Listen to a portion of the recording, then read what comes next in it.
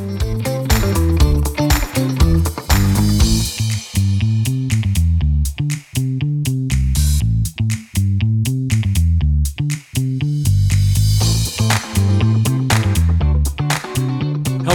everyone.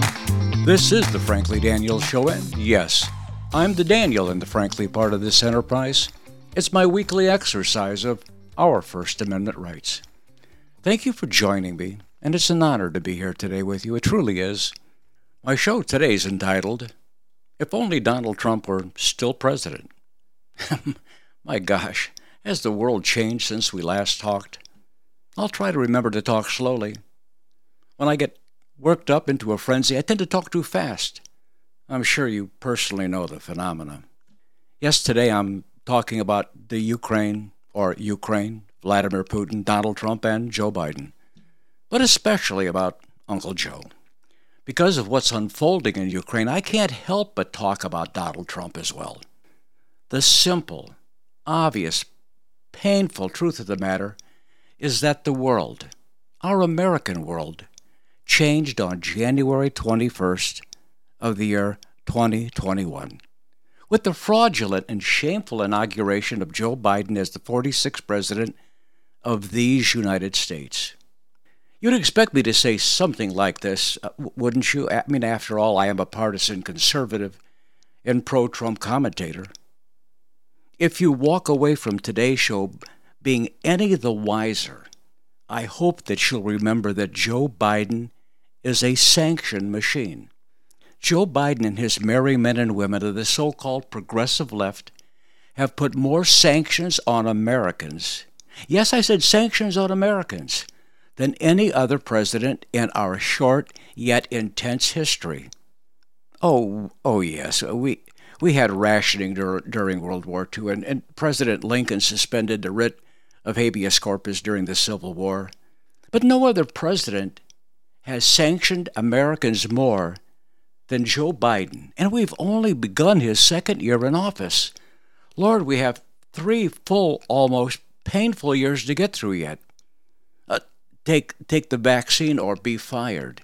If your child doesn't wear a mask to school, they'll be sent home.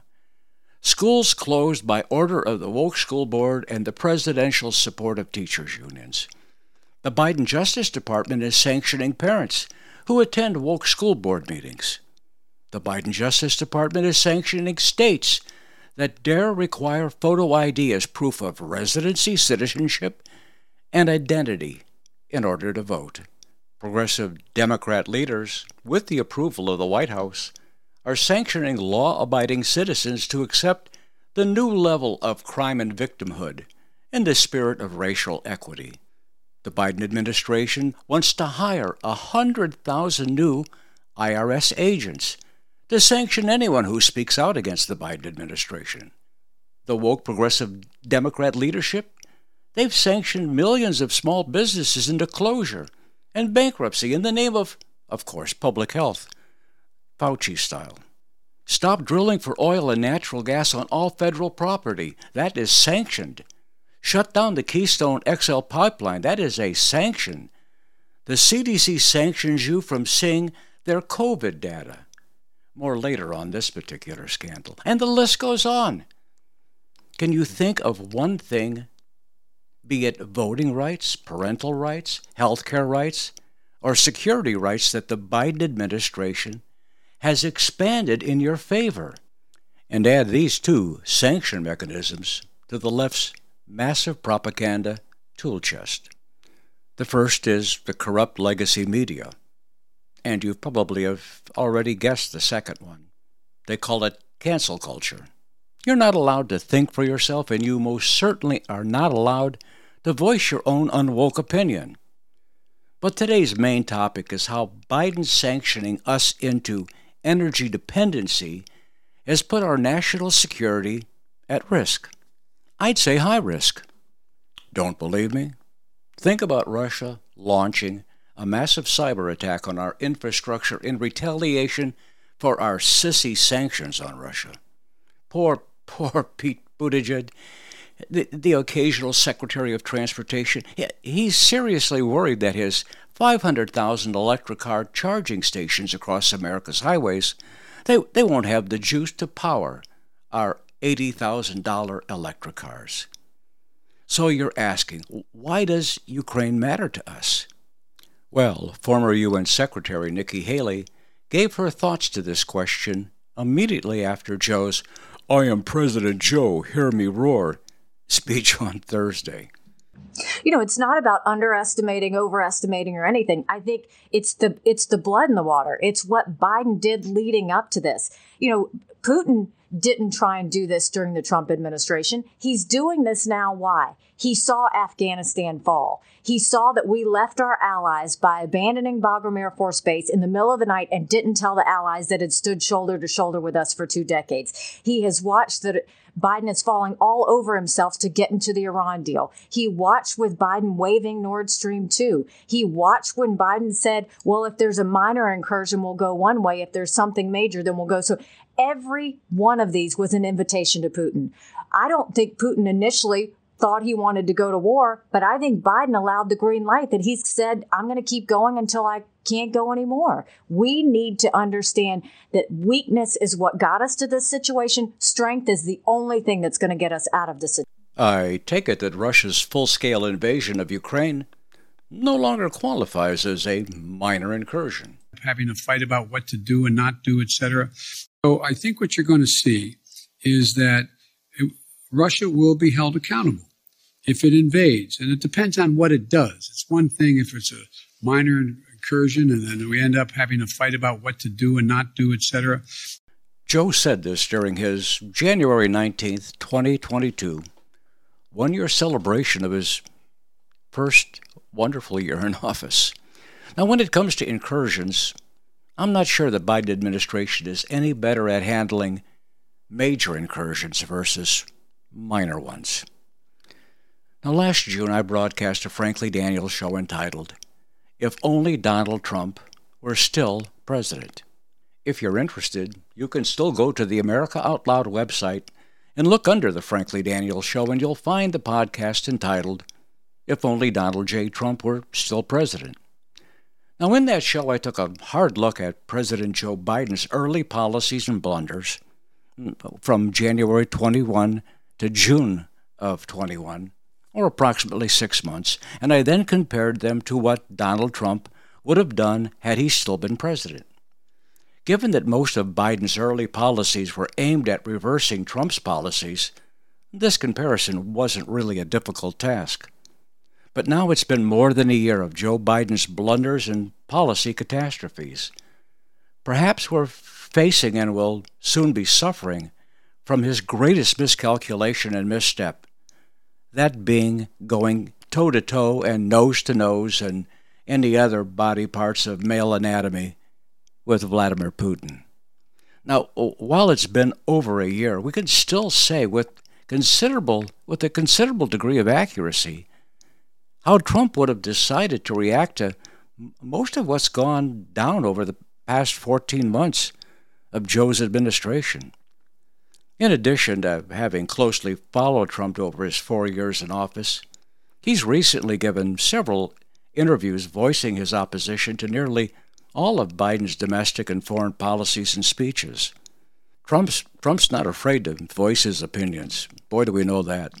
In fact, he's been outspoken on nearly every move Biden's made before even Joe thought about making it. I suppose in this way, Trump hasn't been second-guessing Joe Biden.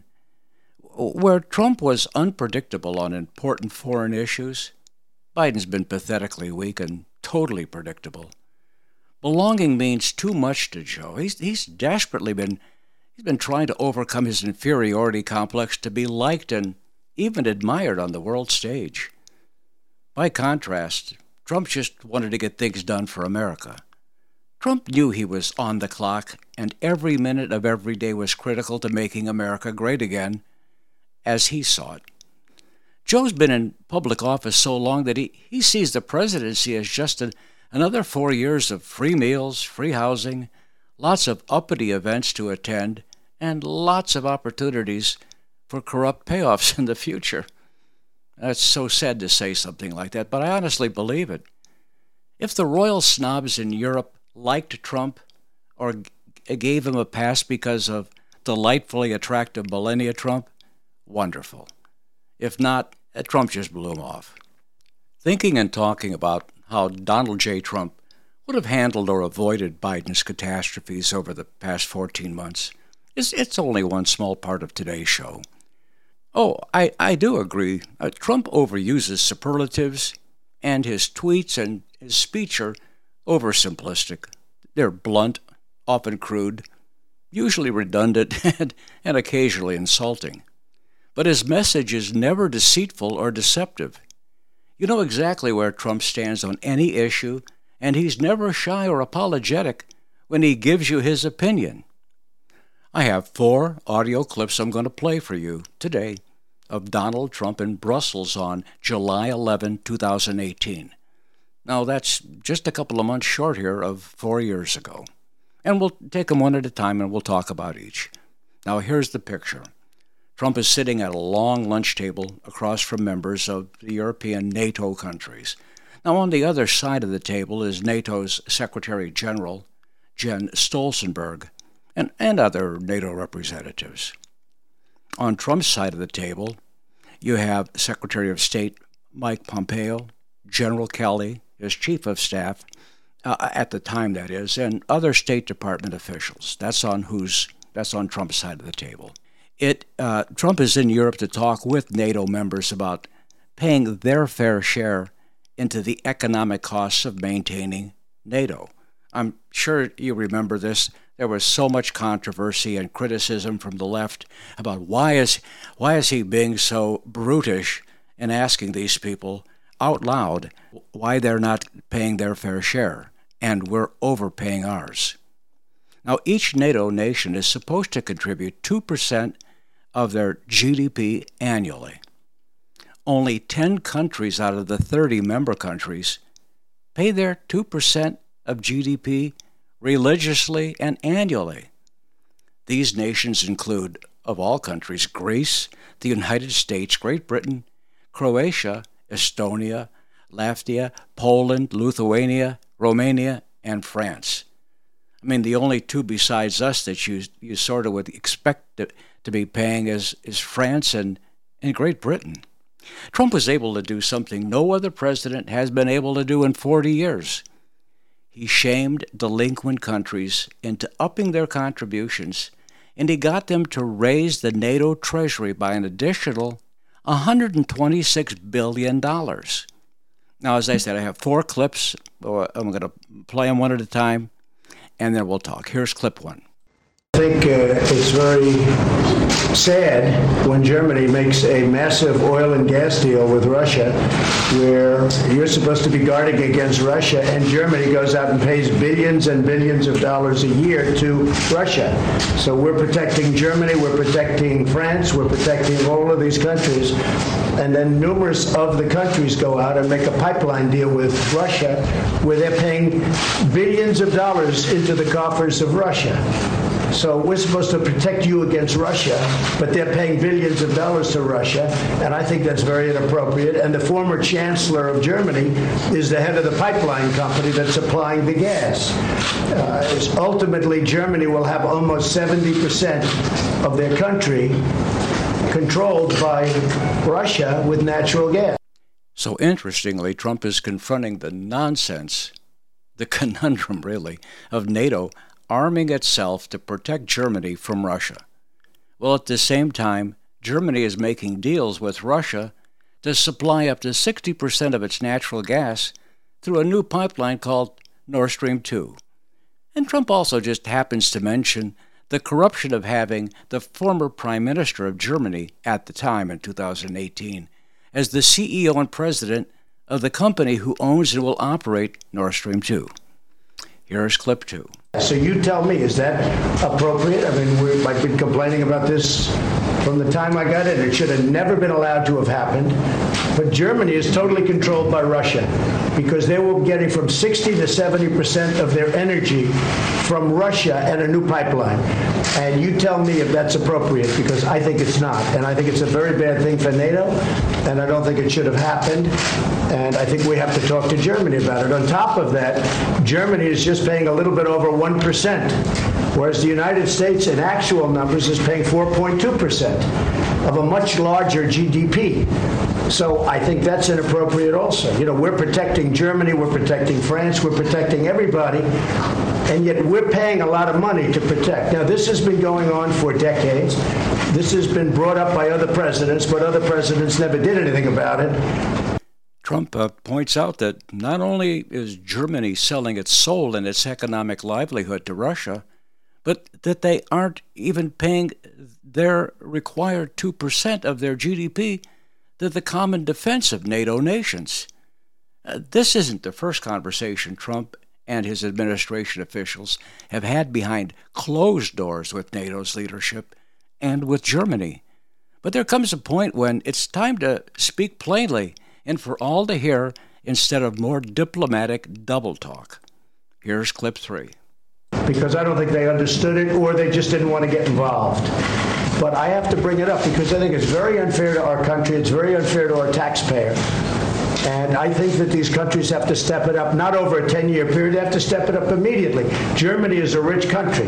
They talk about they're going to increase it a tiny bit by 2030. Well, they could increase it immediately tomorrow and have no problem. I don't think it's fair to the United States. So we're going to have to do something because we're not going to put up with it. We can't put up with it. So I ask you, isn't or wasn't Trump correct? We can't or we couldn't wait for Germany to get its act together. You have to remember, these clips are from 2018, and they are directly relevant today as Russia has attacked Ukraine. When the Supreme Commander, Joe Biden, took over the presidency, he let Europe know that America was back. It was back to its usual BS diplo-speak. In 1990, Germany had a military force of 545,000 soldiers under arms. Today, Germany's military stands at 181,000.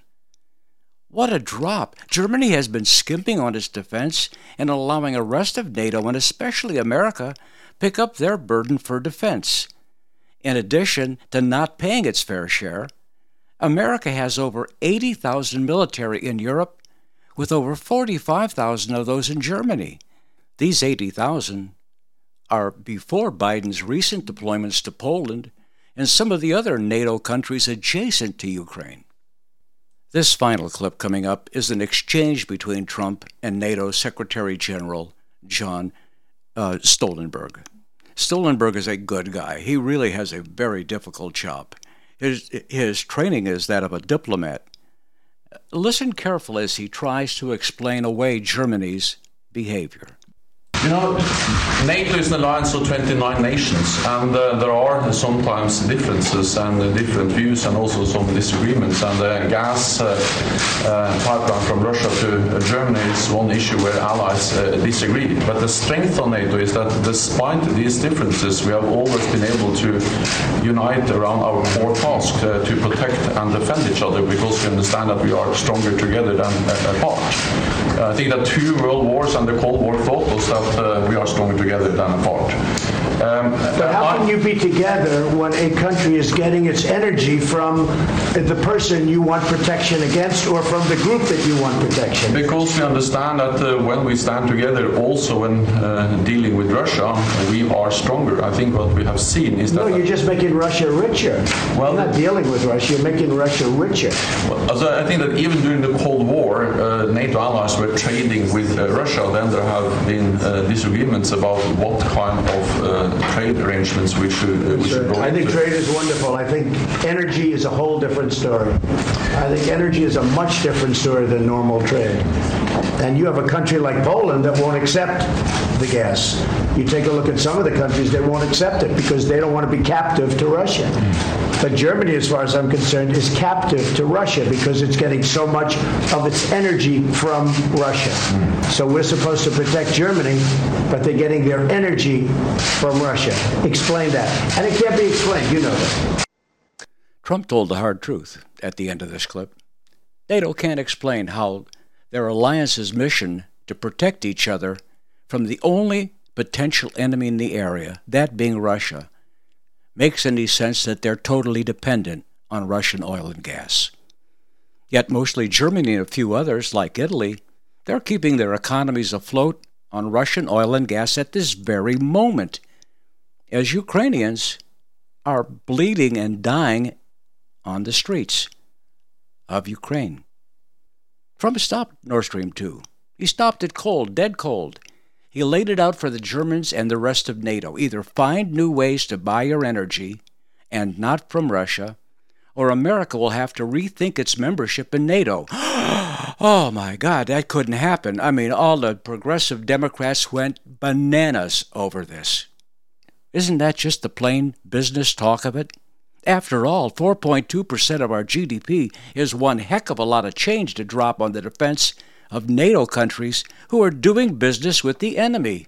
Everyone knew in 2018 exactly what Trump was speaking about. Putin, as an adversary, was nothing new in 2018, or in 2014 when he marched into Crimea, or in 2008 when he marched into Georgia. By the way, 2014 and 2008, those were the years that Obama and Biden were in the White House. When Trump shut down Nord Stream 2, he told the German Prime Minister Angela Merkel that America would sell liquefied natural gas to Germany at a better price than they were paying the Russians. So Merkel resentfully began building 3 shipyard docking sites for American tankers as well as any other nation's tankers to dock and unload their natural gas. The very day, it probably was minutes after, the very day Donald Trump lost the 2020 election, she canceled all the construction contracts that she'd signed to build the docking stations. Why, you ask? Because Joe Biden told the Germans in advance that if he won, he'd restart Nord Stream 2. And he did. He signed off on it in April of 2021. That just happens to be the same month Vladimir Putin began amassing Russian troopers on the Ukraine border. So here we are today with Joe Biden telling us we must accept more pain at the pump and for everything else that energy touches, and it touches everything. As you will hear as we go along today, Germany said no to more harsh sanctions on the Russian banking system because Germany is still buying oil and gas from Russia, as are several other NATO countries. Moreover, although the Germans have said they're going to stop Nord Stream 2 for now, they're still buying the majority of their fossil fuel energy from Russia, as are other NATO countries. They haven't purchased one less barrel. Trump said this day would come. And it has, but I resent the fact that Germany and Joe Biden made their bed and now we have to sleep in it. And it's going to be a very expensive stayover. I apologize for the sound quality of these 4 clips. These were the best I could find. The room they were in for this meeting was large and the floors were tile, and there was nothing to soften the echoes of folks talking over each other and to each other. But here is what today's tragedy in Ukraine is all about. Now, if you can remember that clip, you heard Stoltenberg try to explain that there have always been differences among the NATO allies, but despite these differences, we've always been able to come together around a core mission and stand and protect each other. Oh, that's so much diplomatic speak. He said, we're stronger together than apart. He goes on to argue that even in dealing with Russia, they are stronger. This is an absolute dishonest statement. Here's my loaded question. Is this true? Is it true that Europe will see eye to eye with America when the going gets tough? What will Germany and other Russian-dependent NATO nations do when Putin comes for Poland or Romania? Today, Biden announced as a series of sanctions he's going to come out against Russia. But who among us can figure out what these sanctions are? And I'm not alone in this query. Here's a clip of retired 4-star General Jack Keane on Thursday, same day that Biden had made this announcement. It's an hour, actually, after Biden's speech to the nation regarding what we're doing, supposedly in conjunction with NATO, to punish Russia and deter them from further conquests. I found the president's presentation on the leadership side a bit of a shortfall. I mean, this is an historic event, and I think he should have come forward and said, the United States and the international community will not let this stand. As to the sanctions themselves, I'm troubled once again by the fact that it's not clear what sanctions we really are imposing. If the White House is really interested in informing the American people, informing our business community, informing others in the country that truly matter in terms of these sanctions, that he would follow it up with the Treasury Department and the State Department experts who are pulling the triggers here to come forward and lay out what it is we are doing. And it's still not clear to me what it is we are doing. For the life of me, I cannot figure out if Senator Lindsey Graham, is a conservative or has episodic lapses into progressive wokeness. But in the style of Donald Trump, good old Lindsey is as fired up as Trump. Here's the deal. It's one thing to hurt Putin, and shutting down Nord Stream 2 hurts Putin.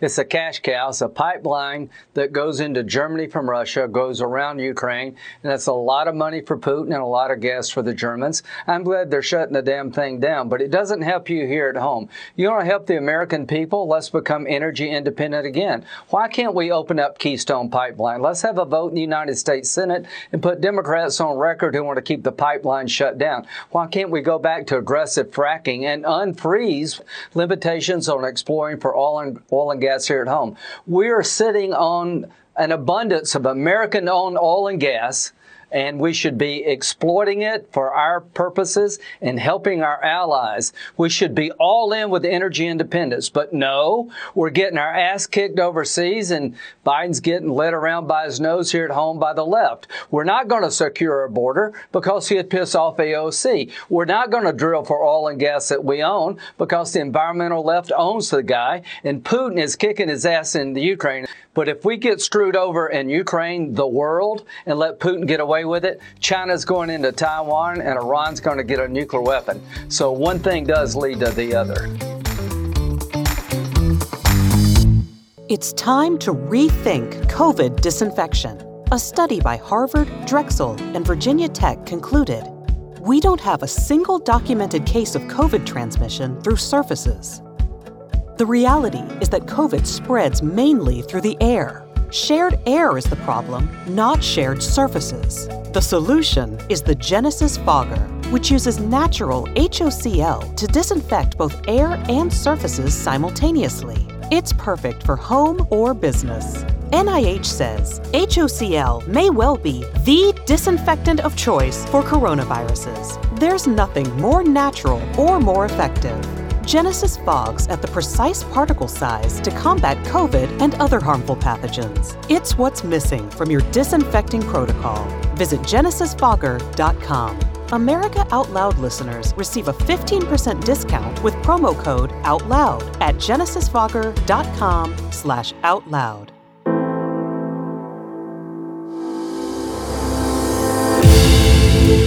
The spirit of American liberty and justice is woven into the soul of America Out Loud. We are the voice of a nation, the American nation, that is. This is Malcolm Out Loud. I invite you back to AmericaOutloud.com, where the fight for liberty and justice continues. America Out Loud Talk Radio.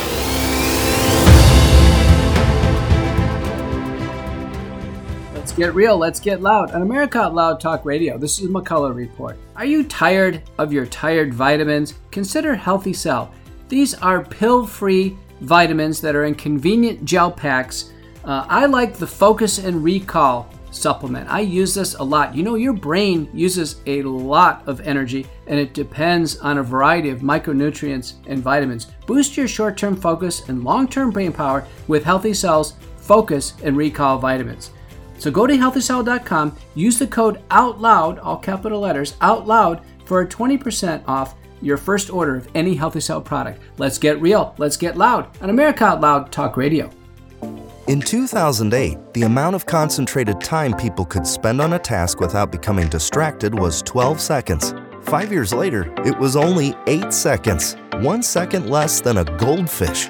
If you find yourself always distracted or having trouble recalling information, you're likely to fall behind in the demanding, fast-paced 21st century. In other words, brain performance is more critical now than ever. Boost your brain power with Healthy Cell's Focus Plus Recall. Science-backed nootropics to sharpen focus, concentrate longer, enhance recall, improve mental speed, learn rapidly, and be more alert. It's a pill-free brain supplement made with maximum absorption technology, designed to feed our brains at the cellular level. Take it for a test drive. Go to healthycell.com and use code OUTLOUD for 20% off your first order of Focus Plus Recall. That's healthycell.com. Code OUTLOUD for 20% off. Hello, and welcome back to the Frankly Daniels Show. Before the break, we were discussing how Joe Biden and our weak sisters and brothers in NATO put us in front row seats to watch the brutal and bloody war going on in Ukraine. When we lost our best president, Donald J. Trump, we not only lost a valuable leader, but we also lost a prophet. Trump predicted the current nightmare, and he warned all that if Europe didn't find a way to say no to Russian oil and gas, that lives and countries would be lost because of it. Today we're witnessing the fulfillment of that prediction. I do want to break down Biden's Thursday speech as we move along today, but I'm going to back into it as we go along. I can tell you now that I was underwhelmed by Biden's response to Putin's all-out assault early Thursday morning. Here's Joe telling us all the things that he and our allies are going to do to Russia over time, if they can stay together over time. Today, I'm authorizing additional strong sanctions and new limitations on what can be exported to Russia. This is going to impose severe cost on the Russian economy, both immediately and over time. We have purposely designed these sanctions to maximize the long-term impact on Russia and to minimize the impact on the United States and our allies. I want to be clear. The United States is not doing this alone. For months, we've been building a coalition of partners representing well more than half the global economy. 27 members of the European Union, including France, Germany, Italy, as well as the United Kingdom, Canada, Japan, Australia, New Zealand, and many others, to amplify the joint impact of our response. Have you noticed how Joe claims that most of the world is against Russia at the moment? But what about India and China? And are you, if I could follow up, sir, are you urging China to help isolate Russia? Are you urging China to help isolate Russia? I'm not prepared to comment on that at the moment. India is one of your major defense partners. Is India fully in sync with the United States on Russia? We're in consultation with India today. We haven't resolved that completely. Whoops, someone forgot to get a hold of somebody in India and somebody in China. Population of India is 1.4 billion people. Population in China is 1.5 billion people. They're tipping the scales at about 3 billion people, or about 45% of all the people on Earth. I just spoke with the G7 leaders this morning, and we're in full and total agreement. We will limit Russia's ability to do business in dollars, euros, pounds, and yen to be part of the global economy. We'll limit their ability to do that. We've now sanctioned Russian banks that together hold around $1 trillion in assets. We've cut off Russia's largest bank, a bank that holds more than 1/3 of Russia's banking assets by itself, cut it off from the U.S. financial system. And today, we're also blocking 4 more major banks. That means every asset they have in America will be frozen. Mr. President, you didn't mention SWIFT in your sanctions that you announced. Is there a reason why the U.S. Isn't doing that? Is there a disagreement among allies regarding SWIFT and whether Russia should be allowed to be a part of it? Remember this question. We're going to come back to it. It has to do with SWIFT, SWIFT, the SWIFT banking system. Very important, totally left out of this critical point. We're going to stunt the ability to finance and grow the Russian military. We're going to impose and we're going to impair their ability to compete in high-tech 21st century economy. Good point, Joe. Just think of it. Putin's making about $1 billion a day on his oil exports. He's probably going to have a hard time finding arms or upgrading his military. And if he does, it's going to be years away. Secondly, the Russian private sector is already way ahead of us in cyber warfare. What are you going to do to limit their ability already to attack us in retaliation? As promised, we're also adding the names to the list of Russian elites and their family members that were sanctioned as well. As I said on Tuesday, these are people who personally gained from the Kremlin's policies, and they should share in the pain. We will keep up this drumbeat of those designations against corrupt billionaires in the days ahead. Well, this is interesting. He's going to go ahead and take shots at other elites, the top people in Russia. But he hasn't said anything about whether he's going to go after Putin himself, who's a very wealthy man, given all that he has stolen from the Russian people. Did anyone ask a question about that? You said in recent weeks that big nations cannot bluff when it comes to something like this. You recently said that the idea of personally sanctioning President Putin was on the table. Is that a step that you're prepared to take? And if not... It's not a bluff, it's on the table. Sanctioning President Putin? Yes. Why not sanction him today, sir? Mr. President? Why not sanction him today, sir? On Tuesday, we stopped the Russian government from raising money from U.S. or European investors. Now we're going to apply the same restrictions to Russia's largest state-owned enterprises, companies with assets that exceed $1.4 trillion. Some of the most powerful impacts of our actions will come over time as we squeeze Russia's access to finances and technology for strategic sectors of its economy and degrade its industrial capacity for years to come. Between our actions and those of our allies and partners, we estimate that we'll cut off more than half of Russia's high-tech imports. It'll strike a blow to their ability to continue to modernize their military. It'll degrade their aerospace industry, including their space program. It'll hurt their ability to build ships, reducing their ability to compete economically. And it will be a major hit to Putin's long-term strategic ambitions. Now, if I didn't know better, I would think that these kinds of things you're talking about are going to take a long time to develop.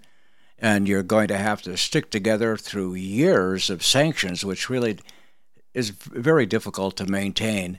But none of these things are short-term. They're not going to, hurt their shipbuilding industry in the next 3 months or 6 months or whatever. It's very difficult to get your hands around the time frame that Joe's talking about. The notion that this is going to last for a long time is highly unlikely as long as we continue to stay resolved in imposing the sanctions we're going to impose on Russia, period. Oh, I understand now. It could take a long time, but it probably won't take a very long time if you all stick together. But if you all stick together, it could take a very long time. In other words, you're really clueless about this. So what have we learned from Thursday so far? Well, there's been more Blarney-enhanced baloney about sanctions. There appears to be some major nations not involved in punishing Russia. The goal seems to make Russia a second-rate power. With the exception of having nuclear weapons, I thought Russia was already a second-rate power. Russia has the economy of Spain or Portugal, maybe. California and Texas economies alone individually dwarf Russia's GDP.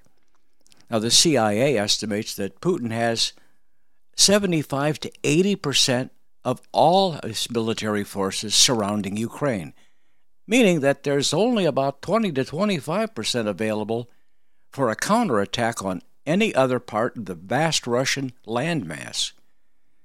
Now, if you want to deter Putin, kick the Russians off the space station. That's a good start. Kick them out of all the financial transactions through every available means. Why hasn't the United States and NATO sanctioned Putin personally? Well, we never got an answer to that question. As we go along today, I'm going to play for you a small sample of kick-ass Joe Biden huffing and puffing and telling us, the gullible voting public, that Joe is going to huff and puff and blow Putin's house down. Unlike President Donald J. Trump, Putin is a Putin stooge. Unquestionably, what surprised most of us who follow the folly of Biden and company was that there was no urgency or immediacy to Biden and NATO sanctions. It's as if Biden is playing some kind of long game and short game, and he can't figure out which is which. He's expecting sanctions to harm Russia months from now or even years from now down the line.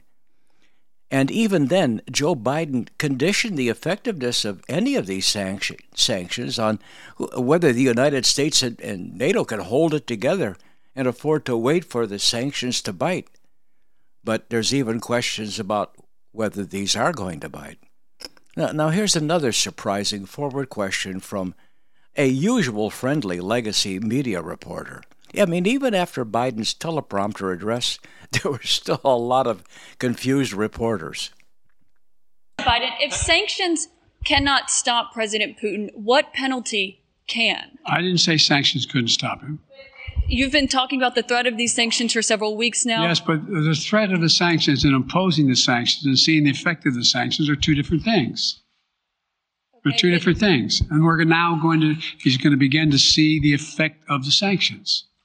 And what will that do? How will that change his mindset here, given he's attacking Ukraine? Because it will so weaken his country that he'll have to make a very, very difficult choice as to whether to continue to move toward being a second-rate power or, in fact, respond. Lots of questions from reporters who are asking some pretty tough questions, and these are reporters who have not asked these kinds of questions before, not of this president. Mr. President, if I can, you detailed some severe and swift new sanctions today and said the impact it will have over time. But given the full-scale invasion, given that you're not pursuing disconnecting Russia from what's called SWIFT, the international banking system, or other sanctions at your disposal, respectfully, sir, what more are you waiting for? Specifically, with the sanctions we've imposed exceed SWIFT. The sanctions we imposed exceed anything that's ever been done. The sanctions we imposed have generated 2/3 of the world joining us. They are profound sanctions. Let's have a conversation in another month or so to see if they're working. Well, apparently this got Joe in a bit of a testy mood. Obviously, this question finally woke Joe up. In fact, it made him angry that everyone in the room couldn't see the value of the sanctions NATO and Joe have been working on for months now. Toward the end of Joe's comments, he hit the sore nail on the head. He said, let's have a conversation in another month and see if they're working. Do you think the Ukrainians have another week, much less month to see if Putin is responding to the Allies' sanctions? So you have to ask by now, what is SWIFT? The SWIFT banking system. What the heck is that? We all expected that Joe would announce that the U.S. and its allies would impose harsh financial penalties against Russia, kicking it out of the SWIFT banking system, which isn't really a banking system, but I'll explain. But he didn't do this anyway. Now, SWIFT is an acronym, and it stands for the Society for Worldwide Interbank Financial Telecommunications. Boy, if that's not a mouthful. Now, this is a cooperative of financial institutions formed in 1973, and it's headquartered in Belgium. It's overseen by the National Bank of Belgium and in partnership with other major central banks, including the U.S. Federal Reserve, the Bank of England, and the European Central Bank. Now, in 2021, SWIFT recorded an average of 42 million messages per day. My nerves, an 11% increase from the year before. In 2020, Russia accounted for 1.5% of those transactions. So it has become the be-all and end-all of banking transactions. If the U.S. and its European allies cut Russia out of the SWIFT financial system, Russia's economy would feel both the immediate and most certainly the immediate and long-term damage to their economy. It would be one of the toughest financial steps we could ever take and has ever been taken. This sanction would cut Russia off from most international financial transactions. Most importantly, it would cut them off from their profits from oil and gas production, which account for more than 40% of Russia's revenue. Now, NATO and the United States also wrestled with the idea of cutting Russia out of SWIFT in 2014. That date keeps coming up, that Crimea date. That's when Russia, of course, annexed Crimea, and they backed the separatist forces in eastern Ukraine. But again, Putin called our bluff and declared that kicking it out of SWIFT would be equivalent to a declaration of war. So you can imagine what happened next. Let me remind you that President Obama and Vice President Biden were in office at the time, and Biden went to Delaware, and who knows where Obama went. He probably went to Hawaii playing golf or something else. They couldn't be bothered. But before explaining more about what SWIFT is, let me return to Putin's threat in 2014. His threat to the U.S. and the allies that being cut out of SWIFT would be a declaration of war. Perhaps Putin has already told us that if we mess with SWIFT this time, there would be war-like consequences, maybe like nuclear war-type consequences. Here's a clip of another pointed question to Biden right down this alley we're talking about. Sir, sanctions clearly have not been enough to deter Vladimir Putin to this point. What is going to stop him? How and when does this end? And do you see him trying to go beyond Ukraine? And a second question I'll just give to you now. This statement that he gave last night, the threat that he gave, the West will face consequences greater than any you have faced in history. Is he threatening a nuclear strike? I have no idea what he's threatening. I know what he has done, number one. And number two, no one expected the sanctions to prevent anything from happening. This is going to take time, and we have to show resolve so he knows what's coming. And so the people of Russia know what he's brought on them. That's what this is all about. This is going to take time. It's not going to occur. He's going to say, oh my God, these sanctions are coming. I'm going to stand down. He's going to test the resolve of the West to see if we stay together, and we will. We will, and it will impose significant costs on him. My nerves already. The press is actually doing its job. I mean to tell you, this line of questioning by every reporter Joe called on was a tough question. And to the point where no words were minced. There were even follow-ups and no softball questions as usual. I was left scratching my head when I heard this reporter's first question. I was immediately reminded of the 2014 Crimea assault and how the West just caved to Putin's threat of war. I mean, he just took Crimea and that end of story. I mean, didn't he just issue the same threat the other day, even with the implications of using tactical nuclear weapons? Notice that Joe has taken to answering questions with number one and then number two. And that's all we seem to get from Joe these days. We get a usual shower with number one, and then we get bombed with a Joe number two. Number one, Joe has no idea what Putin's threatening. Come on, man, cut the crap.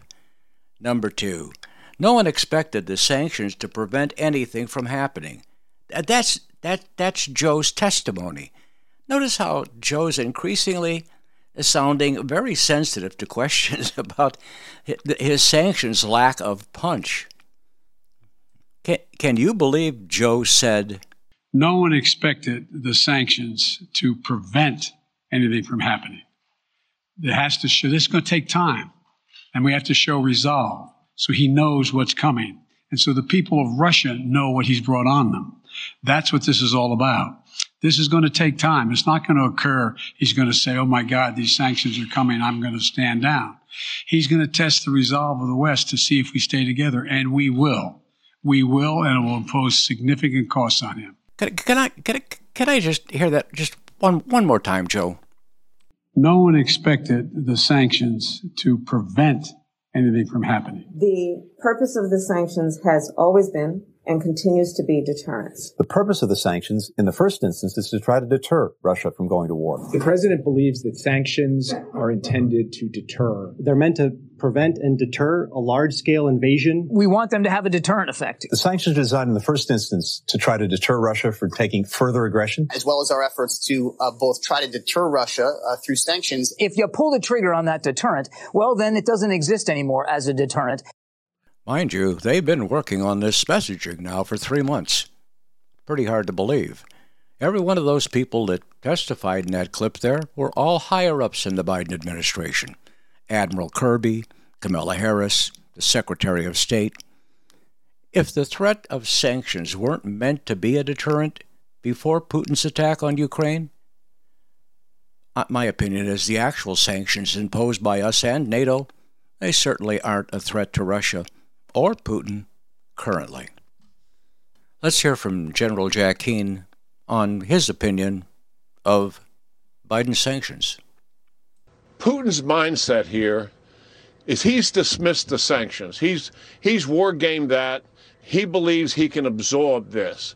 And nothing we're going to do here would deter him from the strategic, political, and military objectives he is pursuing right before our eyes.